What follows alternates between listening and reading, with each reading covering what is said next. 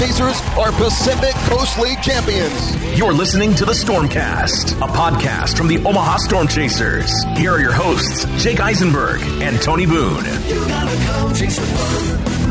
Hello, and welcome to episode 2 of the Stormcast. Thanks for listening and joining us. Last week's episode with Nicky Lopez was great. If you hadn't had the chance to listen to it yet, we talked about his MLB debut, his time in Omaha with the Storm Chasers, and at Creighton, and a ton more. And I'm really excited about this week's guest too, Tony, and frankly, I mean, we couldn't have timed it better. Yeah, for sure. Having Jim Callis on to break down the MLB draft right before it happens is perfect for episode 2, timing-wise. And for those of you that aren't familiar with Jim, he's a senior writer at MLB Pipeline and has been for a while. He's covered the MLB draft and baseball prospects overall for about 30 years. And a lot of people around here know him because he started covering the College World Series for Baseball America right after he got out of college. And safe to say he's an authority on both the draft and on the College World Series, and he knows more about Omaha than basically any national guy I can think of. So perfect for what we have coming up here with the draft right around the corner. Yeah, he had some really great insight, and also a few Omaha recommendations, too, that I've written down and plan on following through on when I finally get out to Omaha. But with Jim, we talked about the changes that have been made to the MLB draft this year, what the Royals' strategy might be, really interesting stuff, players to watch, and also, of course, the draft's future in Omaha was supposed to be there this year. You know, next year, 2021, will be when the draft officially comes to Omaha, and a ton more after that. Now, Tony, one of the interesting things that Jim brought up during our conversation was the fact that undrafted free agents won't be able to sign for more than $20,000. Teams are restricted from offering more than $20,000, which kind of makes things kind of level across the board, you know, money-wise. And at least for me personally, I'm really interested to see what happens with undrafted free agents that have multiple offers of that max $20,000. Basically, like, where do they decide to go? Because if money's not a factor, what are you looking at? You're looking at kind of what that organization can offer you. And I think with what we saw this past week with what the Royals pledged to do and Dayton Moore's comments about the importance of minor league baseball and minor leaguers growing the game, I feel like it makes that all that more important in terms of, like, you know, presenting your organization as a place that you want to be.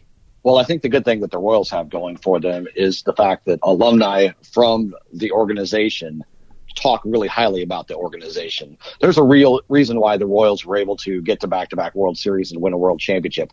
And it wasn't just because they had the best players. If you go back to when Dayton first started here, it was all about building the culture, getting the right kind of players. And I know the Royals player development staff has been consistent throughout this entire time with trying to build the right culture and not only getting good players, but getting players of high character. And you see that kind of blossom into a thing where the culture ends up kind of breeding the product.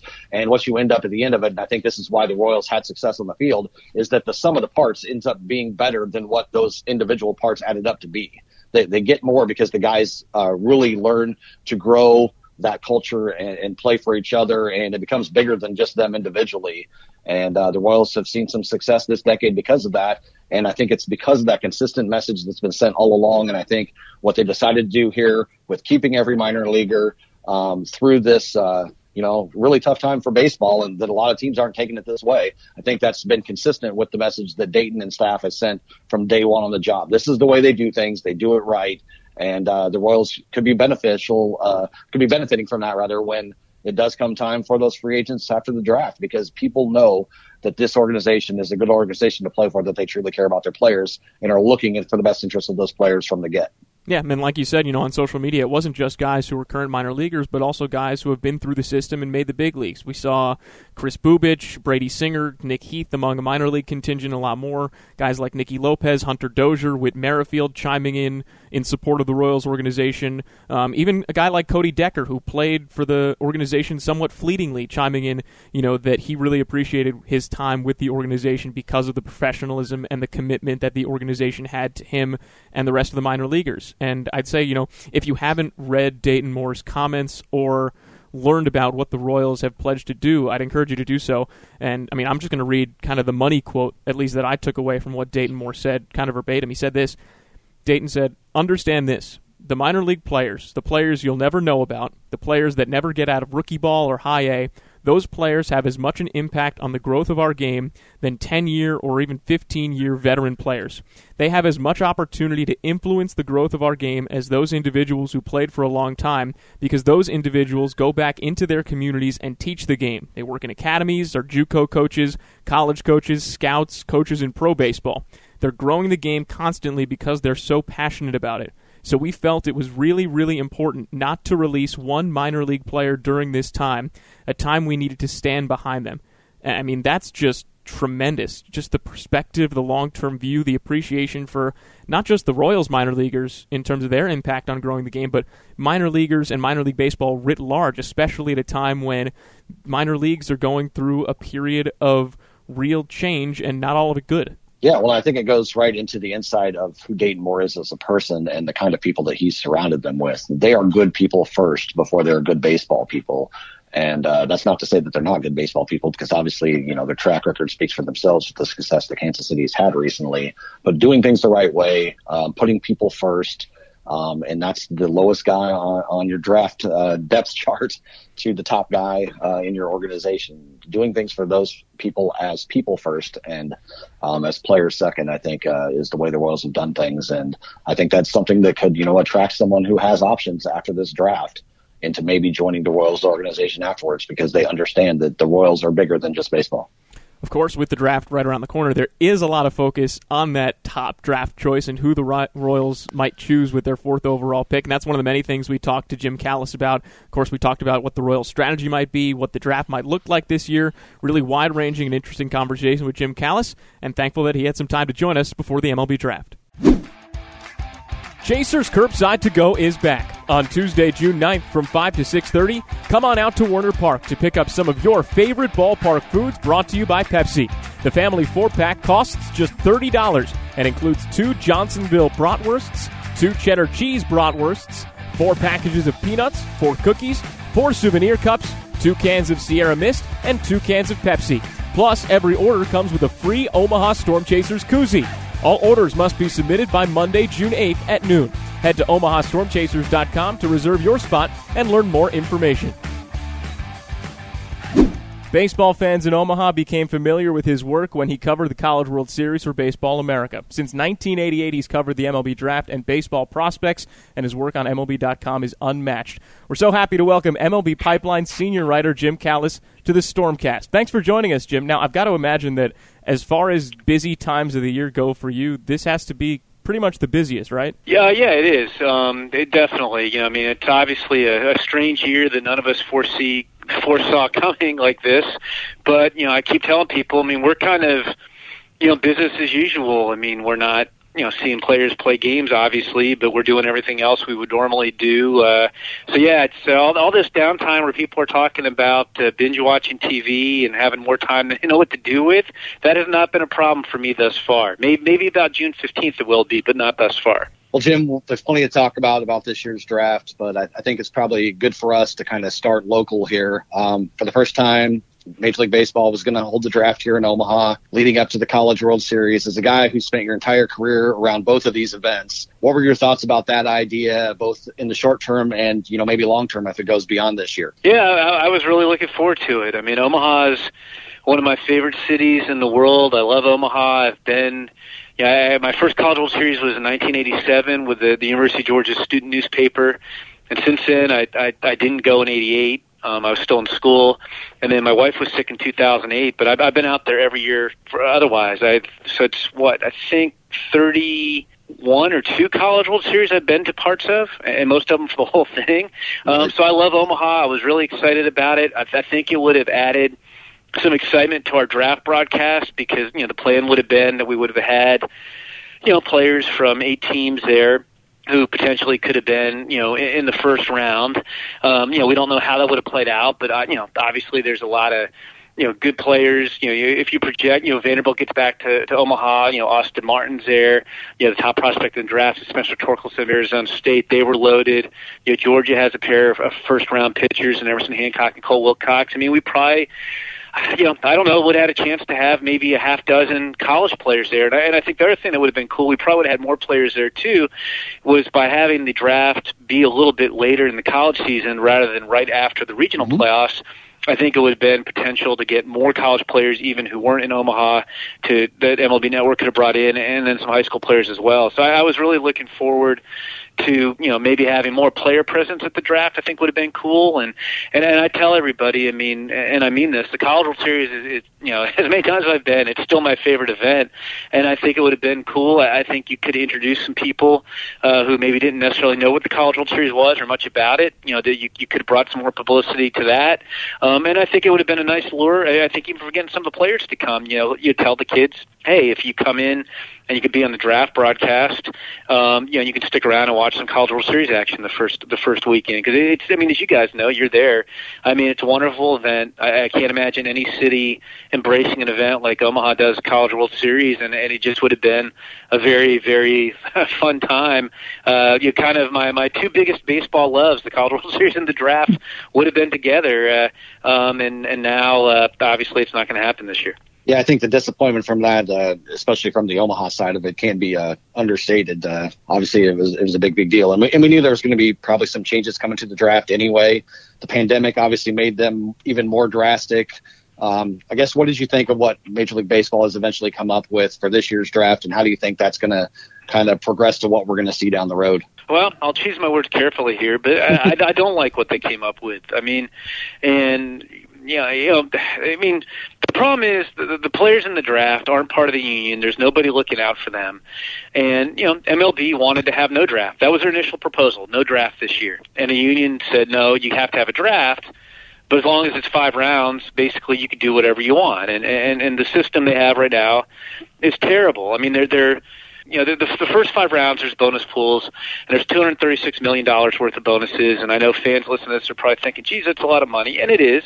But you also have to realize these players, their rights are controlled in the minor leagues for 6 years, in the major leagues for 6 years, before they have any freedom. And then they get underpaid terribly, the ones who make it, compared to what they're worth. So, this is a great value to teams. Well, the teams are deferring $216 million, or $220 million of that $236 million will be spread out over the next 2 years. So the guys are getting very little money up front, and I'm not bemoaning that.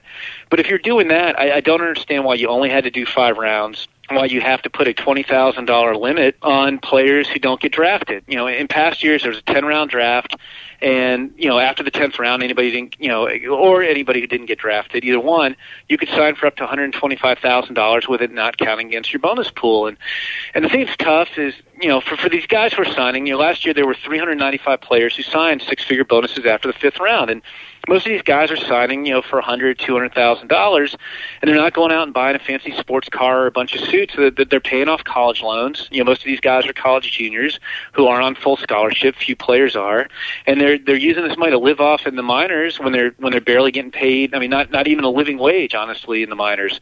And those guys need that money, and now they can only sign for $20,000, and it's going to be tough. I think you're going to have, I don't know what number of those guys will sign, the almost 400 players who sign for those bonuses.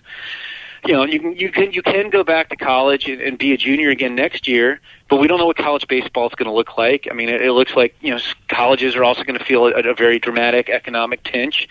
We've had some schools drop baseball already. If there's not college football with fans in the stands, we may not have spring sports.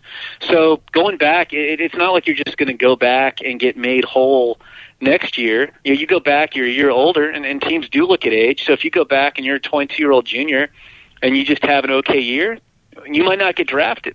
So I think it puts those guys in a tough bind. And then when guys do go back to school, there's not going to be enough scholarships for all the incoming freshmen, so they're going to get squeezed too. And I think it's bad for professional baseball in terms of basically taking a year off from signing players. Everybody's going to sign 5 or 6 players and a handful of free agents.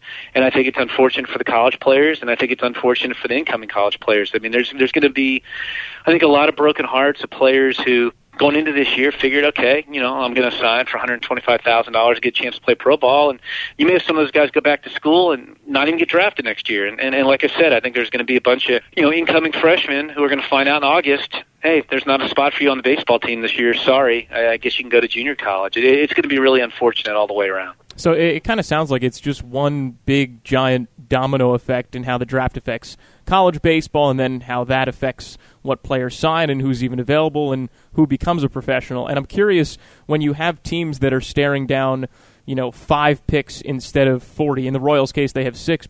How many of these teams are then going to go out and sign another 35 players to kind of make up that gap between what they normally would have drafted and kind of the rounds that they have to draft this year? I mean, I think on a philosophical standpoint, everybody would love to go out and sign as many $20,000 players as you could. Because, I mean, if you sign 50 $20,000 players for $1 million and you get one big leaguer, and you would feel like you'd get at least one, you'd be way ahead. I mean, I don't know how many guys will sign for 20.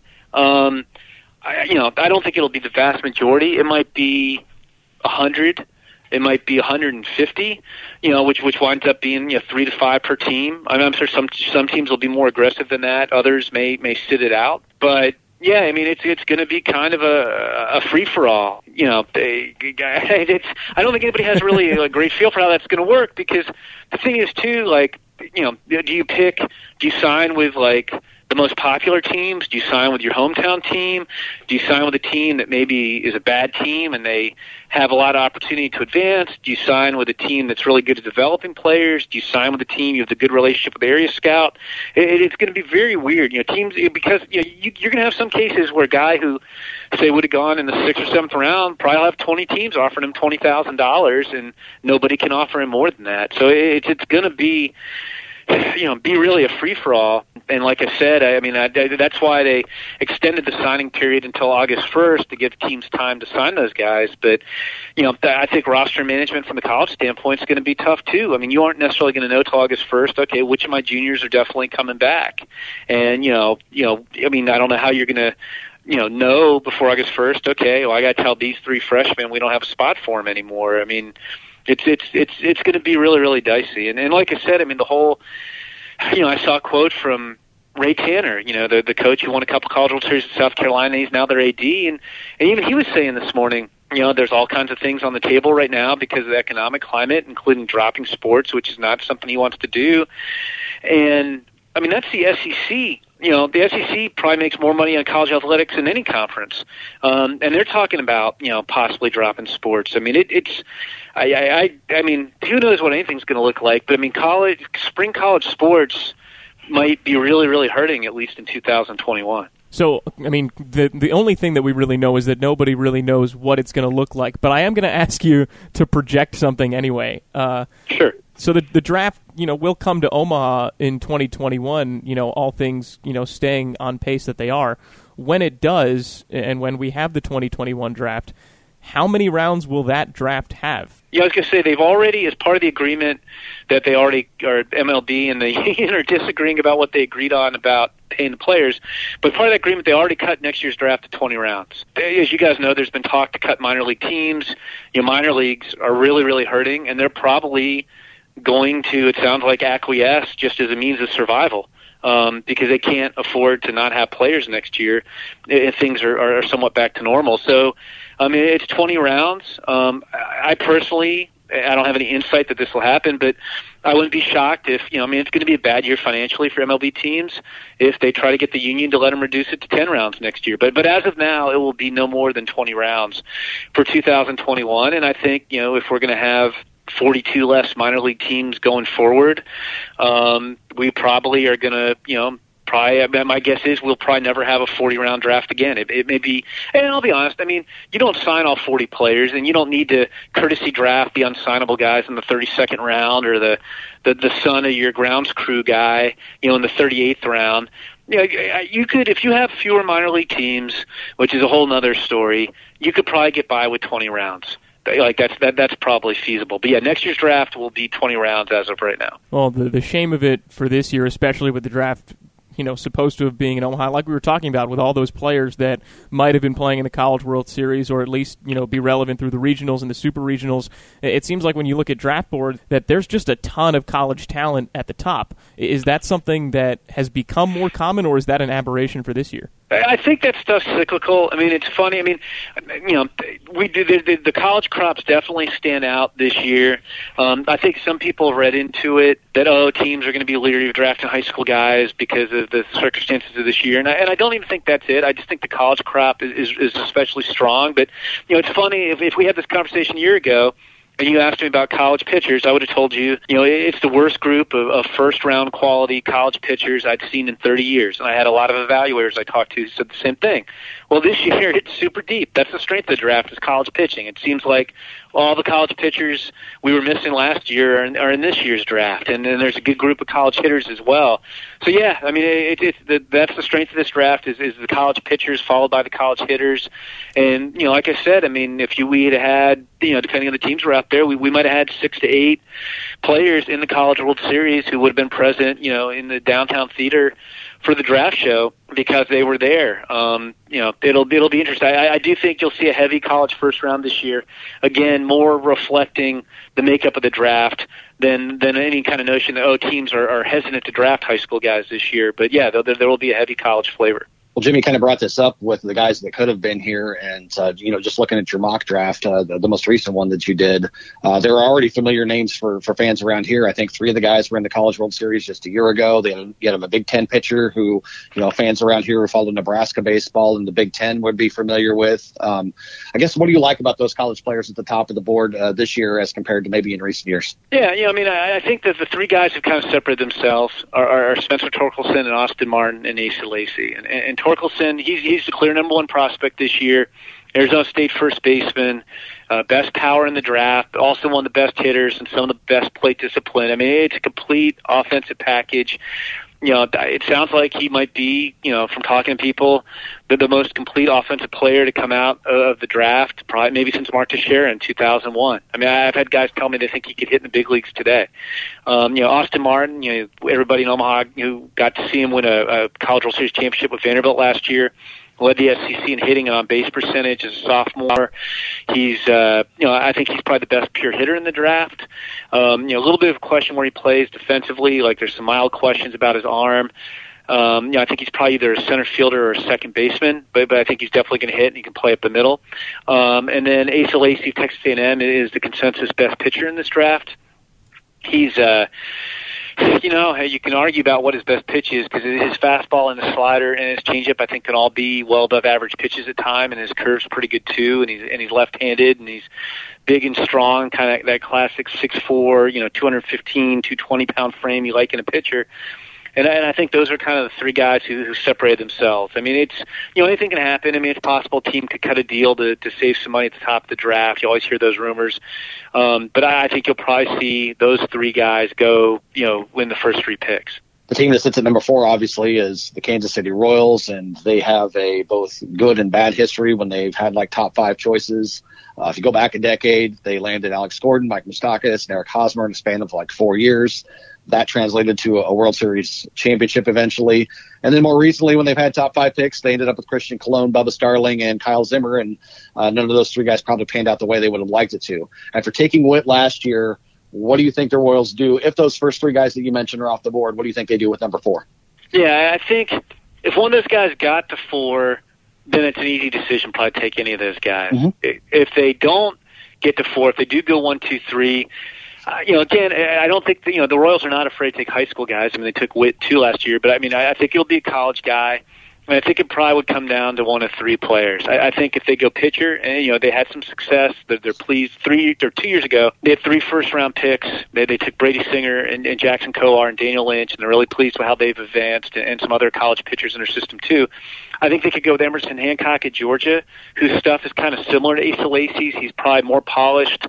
He's right-handed, similar frame. Emerson Hancock would be an option. You mentioned, Max Meyer in the Big Ten at Minnesota might have the best pure stuff in this draft. His slider might be the best pitch in this draft. He's been, upper 90s in the spring, really athletic. I think he's a definite starter. And they also could go, if they went bat, I could see them taking somebody like Nick Gonzalez at New Mexico State. He's one of the better hitters in the draft, MVP of the Cape Cod League last summer. He's a pretty good player too. And it's interesting. I mean, one of the rumors you hear, like usually we're all trying to figure out, okay, what GMs are at what games, and you try to figure out who's interested in who. Well, Dayton Moore, the Royals GM, his son graduated early and played at Arkansas this year as a freshman. So everybody kind of jokes about, well, Dayton was at a lot of Arkansas games this year, and Heston Kjerstad of Arkansas I think that would be maybe a little bit of a stretch at 4, but everybody kind of makes the same joke that, Dayton Moore certainly saw a lot of Heston Kjerstad this spring. When it comes to the Royals, I mean, just kind of looking at their draft profiles the last couple of years, 21 college pitchers in 2018 with those, 3 kind of big-name guys, and then somewhat similar last year. I mean, the first 16 picks after Bobby Witt Jr. were all college guys. Bobby Witt Jr. obviously is a position player. So if the Royals go away from a pitcher, Emerson Hancock or whoever else, if they go position player, Nick Gonzalez, Heston Kjerstad, anyone else in that mix that you see? Maybe. I mean, I could see if they did go high school, it would be a kid named Zach Veen out of Florida, who's probably the best all-around high school hitter in this year's draft class. And I think from what you just said too, it kind of shows. At the top of the draft, you got to take who you think the best player is, and you don't worry about the demographic. And they've gone heavy college the last couple of years, but that didn't stop them from taking Witt. And I mean, knowing the Royals like I do, I mean, I think they'll take whoever they think the best player is. In my mind, it probably is a college player. If it weren't a college player, then it would be. If it was somebody besides Zach Veen, that would surprise me. With the shortened college season and high school season, what have you heard about how that's affected scouting and how teams are approaching, some of the lack of information they may have? Yeah, it's funny because, it's not optimal, and they didn't get to see as much of players as they normally would have. But teams aren't flying blind as much as people might think because, especially for high school players, because the level of competition they may play in the spring, may not be anything close to pro ball. Really, the big time for scouting high school players is the previous summer on the showcase circuit where they're playing the best competition, and seeing college players in wood-batch summer leagues. And everybody wishes we had the extra 2.5 months to look at guys that we didn't get. But you still got a lot of looks at guys, so it's not optimal. I mean, teams are doing more video work. They're doing a lot of Zoom meetings with players. They probably have a better feel for personality and makeup this year just because the players are more available to them. But they actually have a decent amount of information. So I was actually talking to a few guys, next year is going to be tough. I don't know how much of a high school showcase or summer college league season we're really going to get this summer. So you might not get many or any looks at guys this summer going into next spring. And what if college baseball is somehow ravaged? That becomes tougher too. But I do think teams, when everything kind of got shut down in mid-March, there were teams that were saying, I think the general attitude was, look, this isn't, what we hoped for, but we have a lot of information. We're ready to go. There were teams saying, look, if we need to draft, 10 days from now, we could draft 10 days from now. So, not optimal, but I think teams are in pretty good shape. I think next year they may be really bemoaning how little they've gotten to see players. Still looking at kind of how this draft is shortened this year to 5 rounds, 6 picks for the Royals and, likewise for every other team. So there's not going to be necessarily your 13th round sleeper pick that turns into a Major League All-Star sort of situation. But I'm curious if there's a guy or a couple of guys that you've seen or heard about that are really flying under the radar right now. Well, it's weird because it's anybody good is probably going to get pushed into those first 5. I shouldn't say anybody good. Most of the big name guys are either going to go in the first 5 rounds or they're not going to sign. I don't think your top guys are going to take $20,000. One of my favorite sleepers, if you will, I don't even know if he's going to get drafted because he's a high school kid and he's a projectable pitcher and, the stuff's not, what it's going to be in 3 years. But I really like a kid named Tanner Witt. High school kid from Texas. His dad, Kevin, was a former first-round pick and played a little bit in the big leagues. And he's 6'6", 200, super projectable.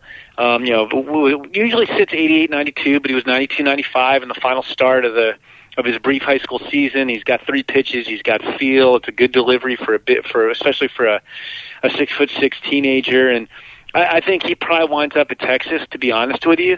But I wouldn't be surprised if 3 years from now he's a first-round pick. He's kind of a guy who if it were me, again, I don't have to pay these guys. I would try to take that guy in the second round and sign him. But I think that may just be he might be a difficult sign. Spinning back the clock a little bit from the 2020 draft, going back to 2018, where the Royals have now an influx of college pitchers that you see making their way through the minor leagues, winning championships in Lexington and Wilmington and, maybe Northwest Arkansas and eventually, hopefully, Omaha too. Brady Singer, Jackson Kowar, Daniel Lynch, Chris Bubich, all of these guys coming up kind of as a collective. When we look back at that draft class going forward, how do you think that draft class is going to be kind of remembered? Yeah, I think it's going to be remembered very fondly in Kansas City. I mean, the thing that's tricky with pitchers is, look, there's always attrition. So, I mean, the four guys you rattled off, Bubic was a supplemental first-round pick. All went in the top 40 picks. They've all had, good amount of success so far. So is Johnson Bolin, in the second round, too, came on last year. The odds are that all 4 or 5 of those guys aren't going to be big league stars. But, if you find a couple quality starters there, you're doing pretty good. I think Kyle Isbell, their third-round pick, is a little bit of a sleeper, too. He was hurt last year, but looked really good in the fall league. Even their fifth-rounder, Austin Cox, who came out of Mercer, I think flies on the radar a little bit. I think he's got some upside. But, yeah, that has the potential to be one of their best drafts, in several years. Was there a player from the 2019 draft or a pick that you especially looked at and said, you know what, that's a great pick. That's going to be a really high-value pick for them going forward? Or even just a player that they took that wasn't Bobby Witt Jr. that you think is going to make a bigger impact than maybe people expect? Yeah, Witt was the obvious guy, but I like some of their other guys too. Brady McConnell, didn't have a great debut, but he's a guy who can play up the middle and do a lot of things. Some of their lower picks, Michael Massey in the fourth round, can really put the bat on the ball. John Rave out of Illinois State in the fifth round's got some interesting tools. I don't think it's got quite as much upside as that 18 class. I mean, I would take Bobby Witt obviously over any of those individual pitchers. But having the 3 first-round picks and the supplemental first-rounder in 2018, really gave him a chance to go out and load on college pitching. Well, Jim, fans here in Omaha are obviously excited about the idea of Singer and Kowar coming back because they became regulars. I think they were here with Florida all 3 years that they were in college, and they won a national championship here. And if you look at your top 100 prospects on MLB.com now, Adley Rutschman's in there, Brendan McKay, J.J. Bleday was just here in Omaha a year ago, Nick Madrigal, Josh Jung, A.J. Puck. All these guys became familiar to fans here in Omaha over these past few years. And Omaha's kind of unique in the fact that we get to see these guys before they become stars. And, obviously it's your job to kind of point out to everyone, hey, these guys are going to be the guys. Do you think that that's appreciated enough, both here locally and probably even nationally, the talent of the top guys that get here with the best teams? Yeah, I mean, my sense is that I think Omaha knows what it has on their hands in the College World Series, and there's an appreciation for the talent. I mean, even going back to, the couple of years before I started going, Barry Bonds was out there. Barry Bonds, I think he still holds a record for most consecutive hits, and Roger Clemens pitched a complete game to win in '83. You can go back to whatever you want to look, and you can see, big leaguers who were in Omaha. And you could pretty much look in a year in the World Series and look at guys and say, yeah, those guys were at the College World Series. So I feel like Omaha knows it. Nationally, I think, I was yes and no is my answer kind of. I do think the College World Series is still kind of a hidden gem. People in baseball definitely know the talent that comes out of Omaha. I think anybody who watches the World Series on ESPN, they obviously highlight that while you're watching the games, and when you can't miss it when you're seeing that. But I still do feel like it's kind of a hidden gem. Like I tell people all the time, like if you haven't been to the College World Series, you should definitely go. Well, we're certainly sad that we won't be able to see you out at the College World Series and the draft in Omaha this year. And, personally for me, I haven't actually had the chance to be out in Omaha. When I do get out to Omaha, where do I have to go, Jim? Well, I would definitely eat at the Drover. And, it was funny because, well, not funny, I guess. Funny is the wrong word to use. Last year they had a fire, so they weren't open during the College World Series. Definitely not funny. But yeah, they reopened in September, but I was telling somebody the first time I went to the Drover was in 1990 when I was at Baseball America, and Mike Kelly was our player of the year, and Arizona State didn't make it to Omaha, so we flew them out, and their coach, Jim Brock, was not there, but Brock loved the Drover, so we were like, okay, we'll go to the Drover for dinner. That was the recommendation we had. And last year I was telling somebody, outside of 2008, the one year I didn't go when my wife was sick, and she's fine now, but I couldn't go to Omaha in 2008. Last year was like the first time since 1990, or I guess since 89, that I'd been in Omaha and not gone to the Drover. So It was, you have to go to the Drover and get a whiskey steak. Whiskey no steak. question. Oh, sign me up for that. That sounds incredible. They're good. Well, we hope to see you here in 2021 along with the draft and the College World Series, and we hope to see you out at Werner Park too. Got to get you out to Werner Park to a Storm Chasers game, while you're in town every year too. I always tell people, I'd never been, I guess it's different because obviously when I was at Rosenblatt, the team would go on an extended road trip, but, I have never been out there. I need to make it out there at some point. I hear the park's really, really nice. I've got to do that the next time I come out.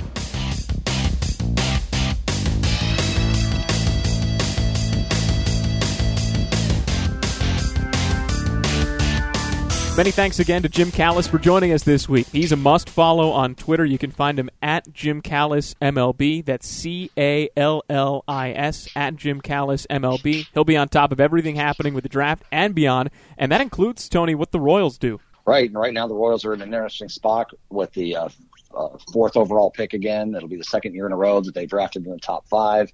And obviously, those are the kind of picks that can make a difference if you make the right one.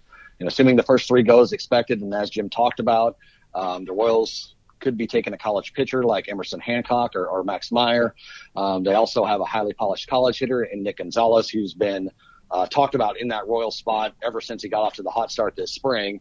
Or they could take a high school outfielder like Zach Dean with their first pick, and which would be similar to when they took Bobby Witt Jr. just a year ago at number 2 overall. Yeah, that'd be if they take Zach Dean, that'd be back-to-back years of a high school position player, which would kind of go away from the college pitchers that they took in early on in the 2018 draft. But either way, we're going to find out soon enough. The first round of the MLB draft begins on Wednesday, June 10th. That's at 6 o'clock Central, 7 Eastern. That's on both MLB Network and ESPN. That's pretty cool. Second through 5th rounds, that'll also be on MLB Network and ESPN starting at 4 o'clock Central, 5 Eastern on Thursday, June 11th. Because the draft's only 5 rounds, there's only 160 total picks this year. The Royals have 6 picks instead of the average 5 because of a competitive balance selection. And, of course, that includes the Royals' 4th overall pick. So, going to be pretty interesting to see what the Kansas City Royals do with that pick. Time to answer last week's trivia question, which was appropriately Nicky Lopez-themed. Tony, remind us of the question, and also, what's the answer?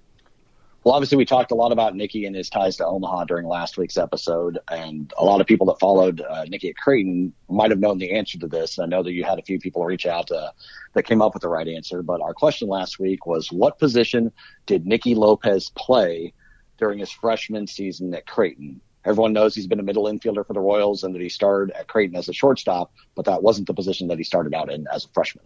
What did he play as a freshman? He was a third baseman.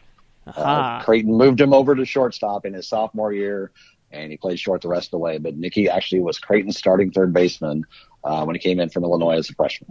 So if you were listening and you had the right answer, congratulations. If you didn't, don't worry. We're going to give you another trivia question to sink your teeth into in just a second. As Tony said, we did get a bunch of social media guesses, and a good chunk of them were right. So I want to give some shout-outs. So special shout-outs to Omaha Gal, who had the right answer both on Twitter and Instagram. Kyle Porter and Clint Scholes on Instagram, who chimed in with third base. Judy Howell and Jeff Tedder, they had the right answer on Facebook. Also, a friend of mine texted me with a guess, so shout out to you, Matt Newman, as well. Now, we have a bit of an MLB draft-themed podcast this week, and obviously we had a Nicky Lopez-themed podcast last week leading to a Nicky Lopez-themed trivia question. So this week, Tony, do we have an MLB draft-themed trivia question? Actually, we do, Jake. We mentioned numerous times that the Royals have the number 4 pick in the upcoming MLB draft. It wasn't so long ago that the Royals also had a pick in that exact same spot. So this episode's trivia question is, who did the Royals take the last time they had the number 4 overall pick? And since we talked a lot about the College World Series in this episode, too, I will say that this guy that was taken in that spot also had a history at that event. He did play at the College World Series in Omaha and actually did pretty well. Ooh, that's a really good question and a pretty good hint, too, and it's going to be fun to chew on that one until we reveal the answer to it on our next episode. So the question, just to be clear, who was the last player that the Royals selected when they last had the number 4 overall pick? That week, I can word that better, can't I, Tony? It was all right. What's a better way to word that? Who was the last players the Royals selected when they had the number 4 overall pick? There you go. That's why Tony handles the trivia question. Who was the last player the Royals selected when they had the number 4 overall pick? I will submit one hint for this question, if that's all right with you, Tony. Do you mind? Go for it. My one hint is that the Royals have had the number 4 overall pick 3 times in franchise history.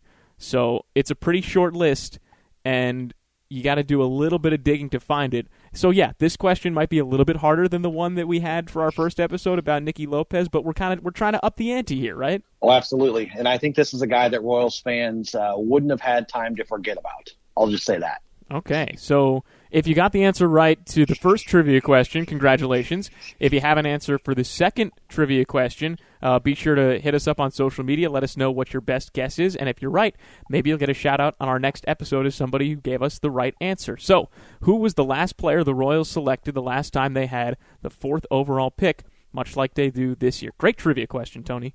Thanks. Appreciate that. Well, that'll do it for this episode of the Stormcast. Thanks so much for listening. Reminder, you can head back to listen to episode 1 with Nicky Lopez if you haven't already, and subscribe, rate, and review the Stormcast, whatever platform you're choosing to listen on. You can keep up with everything Omaha Storm Chasers by following the team on Twitter at OMA Storm Chasers and on Facebook, Instagram, and TikTok at Omaha Storm Chasers. Special thanks to Jim Callis for spending some time with us ahead of the MLB draft, and many thanks as well to my co-host, Tony Boone. So for Tony and the rest of the Storm Chasers, I'm Jake Eisenberg saying so long. You've been listening to the Stormcast.